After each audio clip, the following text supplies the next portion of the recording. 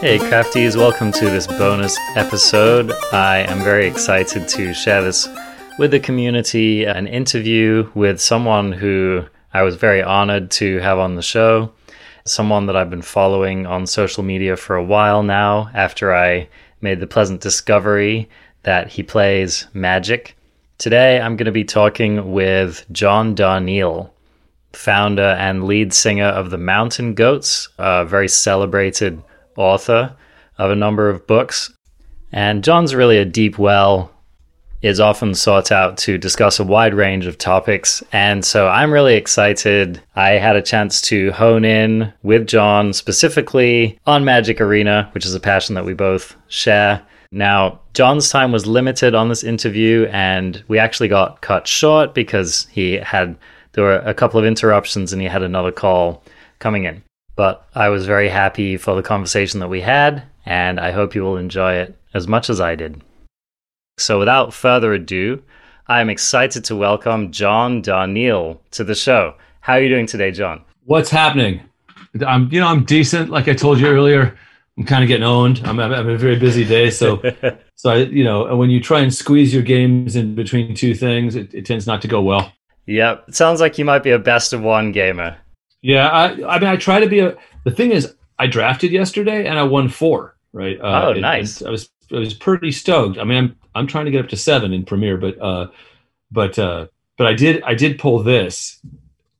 Get that beautiful alternate art Vega the Watcher. Vega the Watcher. That super is gorgeous. Beautiful card. Yeah. And the thing is, in a Foretell deck, that thing is brutal, right? That thing is like can give you a lot of card advantage. If you splashed green to have a lower scale Coatl in there, which is exactly what I want to do, I'm going to draw a lot of cards. The dream draft deck, indeed. The thing is, that's a dream that you want to not realize, because like if I splashed X color, it's like, yeah, or maybe you just never see it. maybe you sit there with your snake in your hand the whole time waiting for that forest. So, if you're Arjuna playing the arena draft, that's probably what's happening to you. Yeah, most of my drafting, when I say I won 4 yesterday, my drafting on arena, I mean, well, not just even live. I have a gift for pulling the unplayable rare. Like the first time I drafted Eldraine, I pulled Happily Ever After. Oh, you gotta love it. Well, cool. I'll just play that in draft. Then it'll be great. Yeah. Tybalt's trickery gamer over here. Yeah, exactly. Yeah. So, John, I'm super excited to get into the arena talk because, of course, that's why we're here. Before we get into all of that, though, I'm super curious about your history with Magic and like your general history with nerddom, because I'm sure that Magic is not your first rodeo when it comes to, fantastical stuff and gaming and all that kind of stuff. So I'd really like to hear a little bit about your history with gaming and geeky stuff. So I got into science fiction and fantasy. I mean, I was reading C.S. Lewis when I was very small, right? My father and I got into C.S. Lewis together. And actually, you know what? It's funny. I have answered this question in an interview earlier today, but an important piece is missing. If you ever read my second book, Universal Harvester, third, I guess, I dedicated it to 3 teachers, people who really showed me the way. And one of them was a woman named Debbie Vansel, who was a 5th grade teacher, 5th and 6th grade in Claremont at Sycamore School. It would take a long time to explain how public schooling in Claremont was very different for a brief window of time. But it had to do with people who had graduated in early education in the late 60s and who were going to change the world through early childhood education by making it also about living your values. And there was this window. Conservatives saw this happening a little too late to stop it from doing some good, but then they started cracking down through local school districts. But she was in this window where after lunch, and I think I now recognize that part of what she was doing was, after I have lunch, I can't be supervising the kids immediately. I need a break. So she would read to us for an hour after lunch. We'd come in after lunch break. We're all keyed up kids. And then we'd sit down and she would sit in front of the class and read. And I forget what the first book she read, but at one point she read The Hobbit. And I mean, we loved it a lot. I especially. And then when it came time to read another book, we asked her to read Fellowship of the Ring. And she did that, right? I don't think we got into the Two Towers, but by that point, all of us had gone off. I mean, we learned how to write our names in Elven runes, not our personal names. We assumed character names, and I was Gollum, right? And I can still write Gollum in Elven runes because I wrote it everywhere. It was our whole thing, right? And from there, I started looking at the magazine of fantasy and science fiction at my mom's library where she worked. She had a big backlog of that and Analog and Isaac Asimov's science fiction magazine. And I was into dragon stuff. Now, Anne McCaffrey was very new in those days. I never did wind up reading her, but I always I didn't want that much of the hard science fiction. I wanted to know about it. I wanted to be learned as far as the field went. But my own area was sort of fantasy with a horror element. Inside of a couple of years, it became more horror, which was a much smaller niche at the time. It was so tiny. To get into horror, you had to shop at the right comic store and find the single horror zine that was printed that had wider distribution, which was called Whispers, right? And they were publishing like Ramsey Campbell and Dennis Etchison, Robert Aikman, Tanith Lee, a lot of these writers who were fantasy with a very dark edge to it. So that was my stuff. But that world led me to going to a science fiction convention when I was like 12, going to a Ren Fair once. That was very much not my scene, the Ren Fair, and the convention was a little weird because I did not have a desire for it to be the entirety of my life. I was too into music, right? And this is still true for me, that I don't really affiliate 100% with any identification. Like, my stuff is nerdy as hell, right?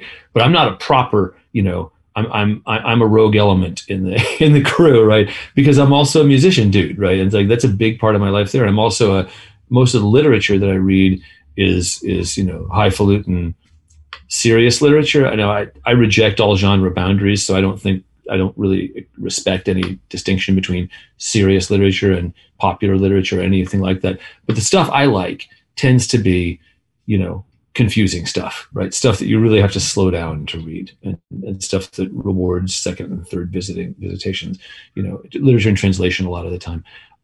That's where I sort of landed, but I've stayed engaged with all the other stuff for the most part. I became a comics guy also, like around the same time.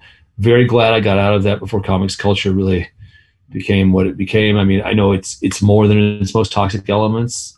It is totally more than that. I know a bunch of great comics people, but I would be so bummed out to be in the sort of, having to constantly battle macho elements and stuff like that, that stuff. But that's where I was a huge Harlan Ellison fan when I was in 6th and 7th and 8th grade. I mean, I worshiped that guy because he was this image of the writer of the imagination as the most sacred place you can occupy. I feel very different about that these days. I actually think the reader is king, right? And it's like, to me, the reader is who does the magic. The writer is kind of the fool in folklore, right? Where the fool does a thing and tells a lot of real truths, but he does not do that because he's a genius. He does it because he can't help it. So, and that's me. It's like, I don't take a lot of credit for what I do. I have a thing that I do, and it seems to have some amazing and awesome effects out in the world. And I'll claim credit for having honed my craft. Like, I don't think anybody really versifies to the extent that I do in terms of writing lines that actually scan as poetry, that scan as formal verse. I'm real good at that. And I take a lot of credit for that. And I can hit a certain emotional range, but the power rests in the hand of the listener and the reader. That's where I landed. And all that is very deep theoretical talk that usually doesn't enter into genre fiction talk. Genre fiction is more at the level of the story, right? So I was really interested to learn that in your novel, Wolf in White Van, yeah, you came up with this game played over mail, right? It was one of these letter games that were popular in the previous era. Yes. Did you have experience in that kind of gaming? No. Okay. So I actually, what I love about the process of that is, like, when I had my story to tell, the guy was Sean was a person with a horrible deformation in my first chapter. And then the way that I write, because I want all my stories to read as though they took place in the world we live in, right? That's a big part of, well, for now anyway, I might go elsewhere in the future, but that's always been my way, right? So the first question I ask about my characters is, what does he do for a living? Right? That's always how do you get money? How are you paying your rent? Because for most of us, at least 8 hours a day are spent worrying about that, right? Working on that. In most fiction, a person goes to the office and comes back, but unless the book takes place in the office, we don't see a third of their lives, and we don't see the third they're sleeping. So we're only getting a sliver of who they actually are, right? So I said, well, if he's terribly deformed, I'll have to do something like marketing from home. And I thought, maybe since he already was into science fiction stuff, I got this idea for a play-by-mail game. It was my own idea, but then I wound up asking much later after I'd been writing it. It was like not quite published yet, I think, but I was able to ask Jason Morningstar, who I play games with, like, was this a real thing? He said, no, I think there were people doing that. And he said there was a company called Flying Buffalo that I think still exists. And their website was still up until recently, but I tried to sign up after the book was publishing and it bounced. But I mean, the internet obviously changes everything for that level. But, mail, old technology has always been a huge abiding concern of mine, and the way we form attachment to technologies that age out. And this happens to everybody. I guarantee you, as giant as Twitch now, there's going to come an age of people. Remember Twitch? Remember when we did that? Remember before whatever comes next? Like, there's always a whatever comes next. And then your attachment to technology, then you learn how much a part of you it was. And mail, god damn, in the earlier days of fandom, the mail was, you found out about a zine that was a little more niche than the ones you could buy on the newsstand. You saw it advertised in the back of the magazine of fantasy and science fiction, and you gambled $2 and sent it off for it, right? And that would open a door to other people in other parts of the world or country doing something in your area. And it was an amazing point of contact. And I thought, well, that would be interesting for my guy, because that's kind of going to be the only people he hangs out with. Man, I love it. This point that you make about the technology, I think, is so relevant, especially to right now, because with us living in the pandemic, it's kind of putting into perspective the way that we rely on various forms of communication and various forms of technology in order to continue to pursue our interests and to stay in touch with the people that we want to stay in touch with. And earlier you were showing me your battle station where you set up to play. No, I'm right there now. Yeah. Oh, yeah, exactly. Yeah. Here's some of my friends here's a Maiasaur, and then here's my little wizard guy that I found at a shop in Alabama, and he sits atop my hard drive over here. And then here is and there's 3 hockey players that they helped me: Eric Lindros and Paul Correa and Peter Forsberg. And Hello Kitty sits amidst them near a game science die. I don't know if you know game science, but oh yeah, only dice that actually give you a truly random roll. And there's a kaiju here. I got all my dudes. I love it. So I think that you're kind of living into the fact that as someone who wanted to play Magic, you actually, it sounds like you converted to playing Arena during the pandemic because of availability challenges, right? I have Catholic tendencies, which means I like rules and limitations, right, a lot.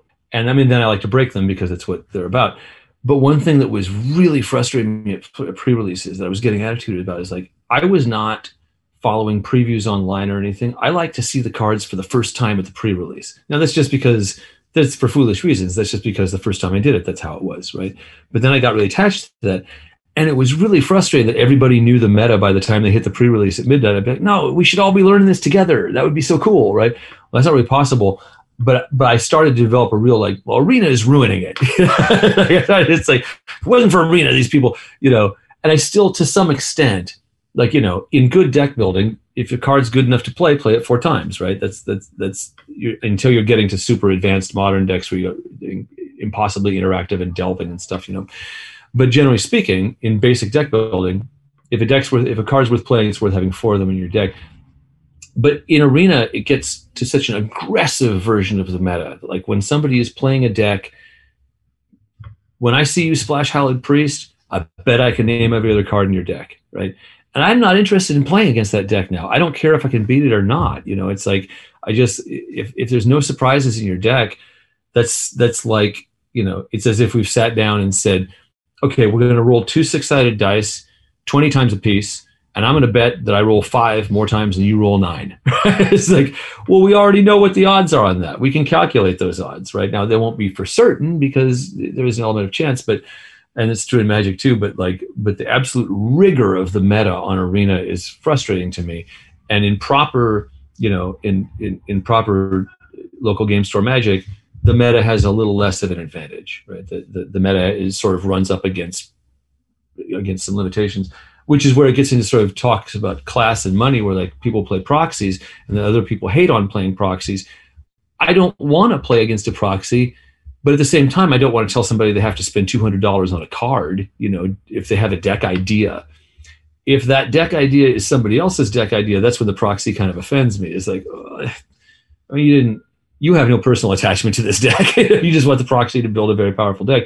So you want to play a different game than I play. Whereas I want my game is expressive to some extent of my creativity, right? I want to make a deck that does something cool. I want to find some interaction that's janky, right? Something that's a little weird, Well, that's basically how I came to know you, as I feel like you're the ultimate competitive jank brewer, right?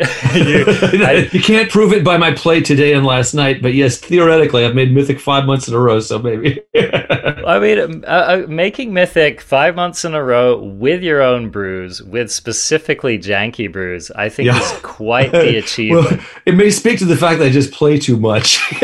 But you do actually have to win games to get that, right? Yeah. No, I do, and I'm surprised sometimes. And the thing is, I know that my jank builds are actually, and what they wind up being is like, okay, this is 1/3 dimmer rogues and 2/3 control, right? That's all I'm doing is, and a real proper thinker like LSV or somebody could look at that and go, well, here's what your deck is. It's these two decks, and the reason your deck is losing a lot is because it can't decide what it wants to be. And if you'd build it around this, it would win more.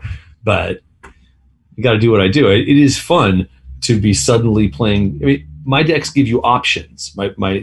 You can resort to a control strategy. The one deck I played and the one I made it with last month, the Ephemia deck, that's pretty. You are going to load it up with enchantments. You have to do that, right? You have to have a lot of enchantments. You have to throw out your Heartless Act and use Myra's Grasp instead. And that is a swinging deck. But that one looked probably more like whatever the Ephemia build is supposed to be. But I'm always trying to avoid that and do something that is my own.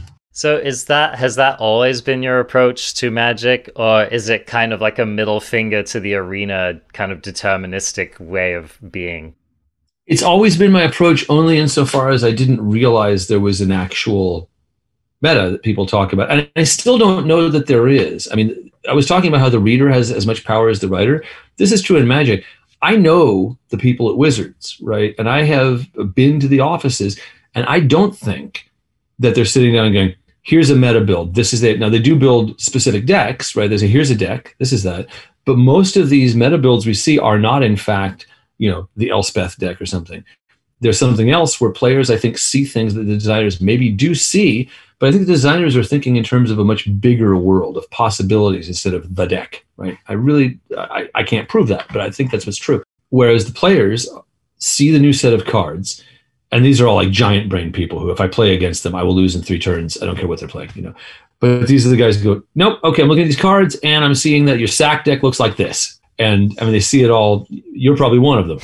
So, whereas I look at it and I go, oh man, really? So that thing never dies, huh? I'll be damned. I fell in love the first time I saw Sir Conrad. I was like, cool, gone. Yeah. Kill my stuff. Kill it dead. Put it in the graveyard. And John, you're not the first to go down the Sir Conrad road either.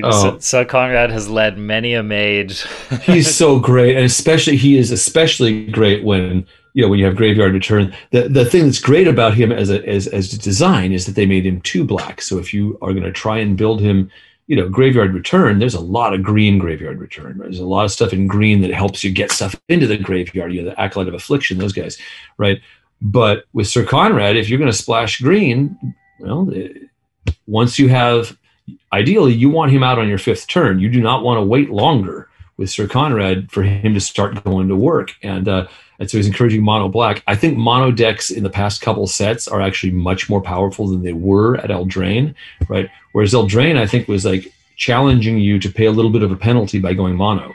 If you want to play Garruk, he's green-black, right? So Garruk and Conrad, go for it if you want, but Conrad is challenging you to play mono, I think. And that was more of a challenge then than it is at present, right? At present, I think my monitor just turned on and now you're hearing the arena theme. I know. I was like, I think I recognize that music. We can get to my preferences and see if I can where those at audio. There we go. We'll turn the music down. But yeah, so that's my sort of thing is like when I see something that looks like it speaks to. I mean, I think there's that famous article about Timmy's, Spikes, and Johnny's, right? Where I think the Johnnies are the ones that that want to do cool stuff, right? That like, and that don't care so much about big cards, right? Would you describe yourself as a Johnny? Yeah, I mean, I think I'm a Johnny leaning Timmy, but I happen to rest in Spike territory if I go Mythic. But I'm certainly not a Spike. I don't enjoy, like, if I'm enjoying a game where I just whip you, I don't feel great about myself. I want to have fun playing Magic. I had a friend who's a really great guy who drafted a really good deck early in Eldraine, and he just was crushing the draft people. And one guy got really salty with him. And my friend is one of the nicest people I know. He said, well, at least we had a good time playing Magic. The guy was really salty. He goes, well, I didn't. I just sat here and you beat me. And that's how I feel if I'm the guy in the dishing out the beating chair. And it happens. When I was playing some Dimmer Rogues last month, a lot of those decks, if they get out ahead, that's just zero-sum fun. It is. Yeah. And that's the thing. I don't want to be the only person having fun at the table. I really don't. I come from playing tabletop, and tabletop, if everybody's not having fun, it's not fun. And I have long spiels about this in video games, because there's a moment at which video games, and that moment is Mortal Kombat, there's a moment at which video games become really unfun because the guy comes up and drops a quarter in the machine to play doubles with you, doesn't ask whether you want to play doubles, just walks up, right, and then crushes you because he's memorized all of the things. They're like, I didn't come here to get crushed. I came here to play and have fun. And I'm happy to play doubles with you, but not if you're, I didn't show up at the golf course to play against Tiger. It's like, I don't want to. It's not fun for me. I'm not going to learn anything from it, So, and that's I never want to be the guy in the, hey, now you're playing me, you get to lose, right? That's not me at all. It's like, I want us to both be having fun. And that's why an interactive deck is fun. I love it. If I'm countering spells and they're getting countered, that's fun for me. So. Yeah, I mean, it's a lot of what people like about Magic, honestly, is the interaction. And I think it is so sad that you have this beautiful large pool of cards, right? And they each one has this incredible love put into them by the designer. And then, and then along comes the meta, and it basically just cuts out this huge, just all of you in the paper shredder. No, you and I are on the exact same page about that. I do think the designers are seeing, when I say, I'm sure they see those meta decks. I'm sure they also go, well, you know what else would be fun? Because I've played at the offices, and those people are playing for fun. Because fun should be the first thing. I know it's competitive. I know we invest money in the cards. And I bought a bunch of gems in the last month on Arena. Obviously I want to win games, but it's not more important to me than playing a game that is fun, because I'm sinking a lot of time into it. And that time for me is the reward I will get is the growth you experience by having fun, even with strangers. And that's what can be great about the emotes, is if you're using the emotes, like honestly, it's really fun to say nice when somebody plays a card that you didn't see coming, And that's one thing I really dislike is people who say good game right out of the gate, right? It's like, oh, cool, Mr. Macho Dude. And that's when if you're a dude, an average dude, then you natively just respond, oh, word? Oh, where do you see this? And that's not a healthy place to be. It's Let not me show cool. you my Hushbringer, dude. Exactly. It's like, oh, good luck with your, I'm sorry you didn't get to put a one counter on that, did you? No, because Hushbringer. Yeah, there's 3 more where she came from. So let's talk a little bit about, I'd love to hear a little bit about just your methodology for jank brewing. Because I think that there's a difference between someone who just sits down and just throws together a cards that I own deck. Yeah. As opposed to some folks out there who have perfected the art of jank brewing. Yeah, I'm not there because I am too emotional a player, I think.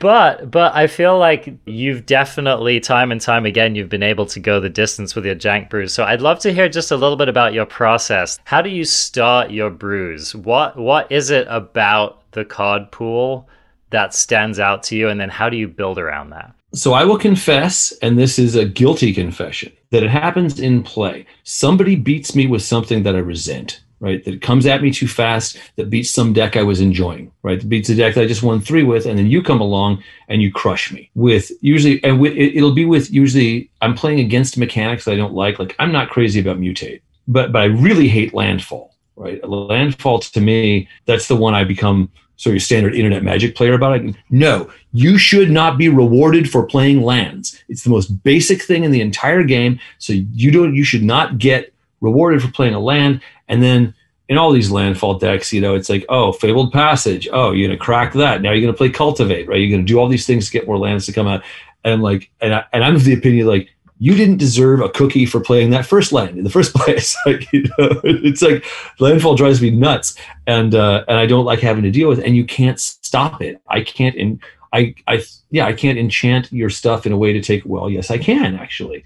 Yes, I can. So a deck that I built last night that I'm looking at now, that it only won a couple games, but it served its purpose of punishing people for playing cards that I don't like, right? And a lot of my decks are like that. So it's called Blue Anger, right? Okay, I like it already. 24 snow-covered islands that are there literally for only one other snow permanent. And that snow permanent is who? Can you guess? It's a 1-drop. Is it the spirit? The pumpable snow spirit? Yep. That's that is a brutal card. Yep.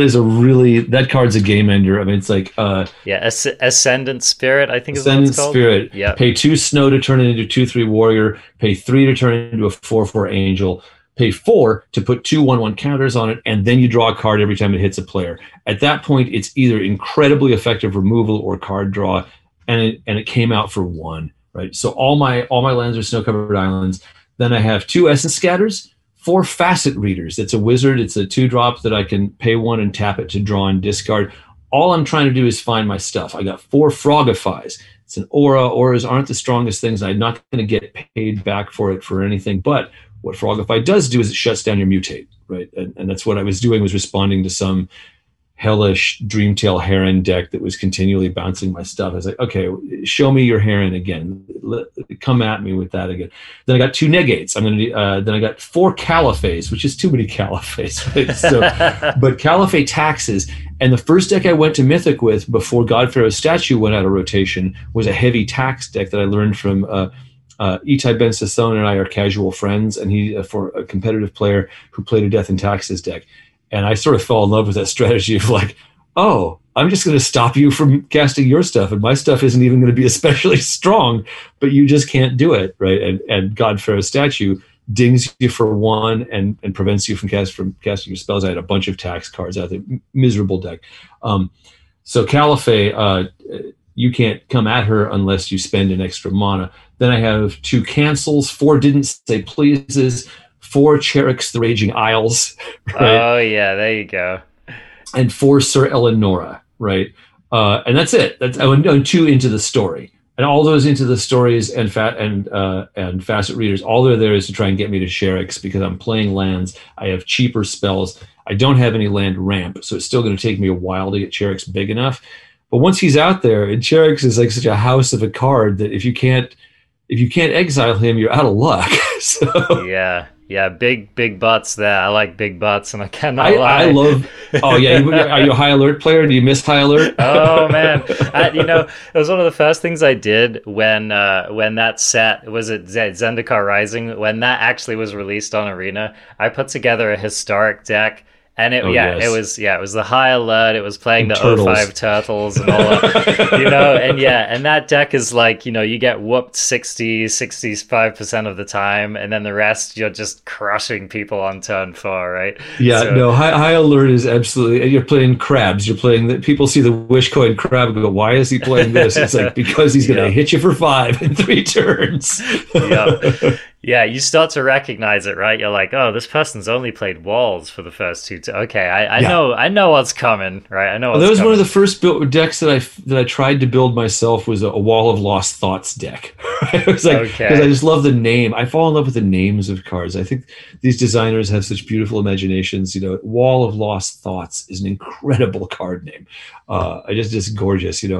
And making a wall deck takes real dedication. It sure does, man. It sure does. But I love that you took us through like your methodology for putting together one of these decks, right? I think of this as like, this is revenge magic is what it is. That deck is trash. I mean, it's like that deck does not really work very well. Whereas like, the other thing I do is like, I get tribal. I go, man, I like this dog. I really like tribal decks. So I built a deck called Good Dogs, right? And Good Dogs is exactly what you think it is. It's Selfless Saber, the Hellhound, Pack Leader, Alpine Houndmaster, Maul of the Skyclaves, because one of my things in all these decks is I have to make them fly, right? I have to make them fly or they're just dogs, right? So, but I really, that's a fun Ferocity of the Wilds, which I think I overvalue. It seldom does me as much good as I want to because of the +0 on the other side of the 1. But Rambunctious Mutt, on the other hand, there you go. Artifact and enchantment removal is so huge in the current meta right now. You really need something that takes care of both of those. And as soon as he comes in, if I could only build a deck that would bounce Rambunctious Mutt back to my hand and let him destroy multiple enchantments, but in a red-white deck, you're probably not doing a lot of bouncing. You got to get that Nico Aris going. I get that. That's what you got to do. Yeah, I get that. But the thing is, like, I like Baron. One of my Mythic decks was a Baron deck. Yeah, Baron. That guy rules. Yeah. So the regular co-host of this podcast tonight, we actually were playing in the M21 pre-release, and we just randomly got matched up against each other. And I was playing Shrines. So yeah, you're my enemy, man. Those Shrines. Oh, man. Those are they're so bad until they're so good.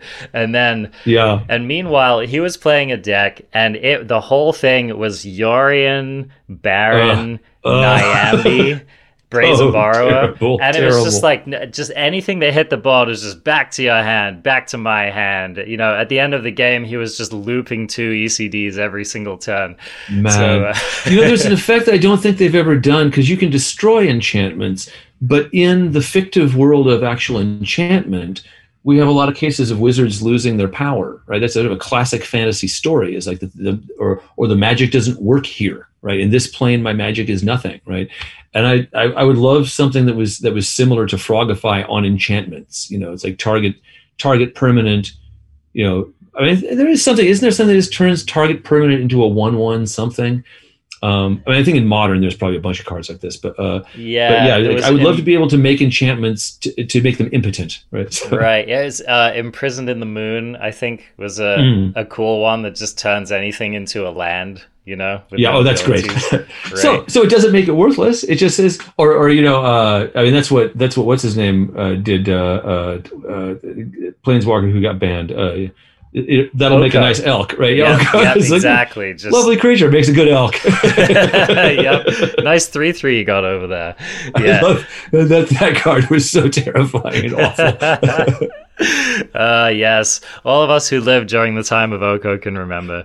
Because he was adorable. His blue-green cards seldom look or feel aggressive. You know, they feel like they're having fun with you. Even the Sharkdo Crab is like, hey, I'm a big old Sharkdo Crab and I'm going to hurt you. And so, it's so innocuous until it's suddenly just running rampant over every format in Magic. Yeah, Simic was really fun in those days. I'm not sure that it's really quite where it was, but Simic, I mean, I can't actually build a working Simic deck. My Simic decks always die to removal pretty quickly, but my friend Clinton, who I play with, will build these Simic decks that are just intensely interactive with Sharkdo Crab, and because there's another big blue-green card in that set that like these things just continually put counters on each other. Very, very ugly cards. Well, what I love that you're highlighting here is that there are layers to the meta, right? So you have like these really spiky people who keep coming up against, you know, the mono white aggro and Naya and, you know, all of these kind of really, really intense decks. But then there are these whole other universes where you've got John playing his funky mono blue deck against his friend's funky Simic Mutate deck or whatever. Yeah. And this is a whole other plane, as it were, right? We planeswalk to a different part of the Magic universe, and people are using different magic over here. Well, that's the beauty of the game, and that's where, like, I don't have idols, you know. But when I think about I was gonna say Rosewater, but no, the guy who designed it, Richard Garfield. Richard Garfield, right?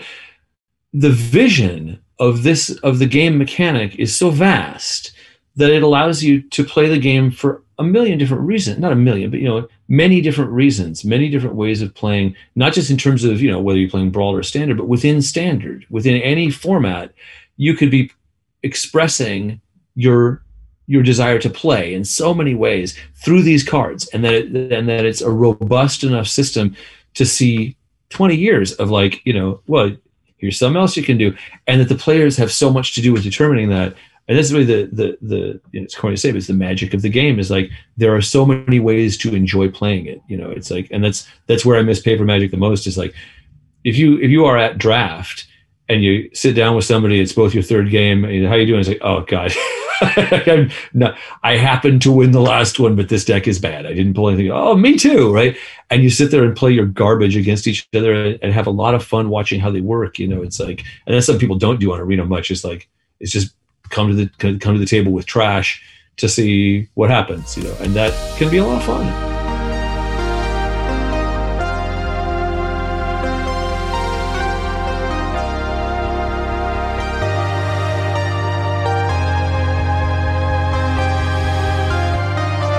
So my interview with John ended shortly after this. He was having a busy day and had to move on to his next appointment. But I just wanted to say thank you once again, John, for having this conversation about Arena. It was really fantastic to get into your competitive, casual jank mindset, and wishing you the best of luck for hitting Mythic with your janky brews moving forward. John Darnielle, of course, you won't have trouble finding him on the internet. You can go listen to the Mountain Goats.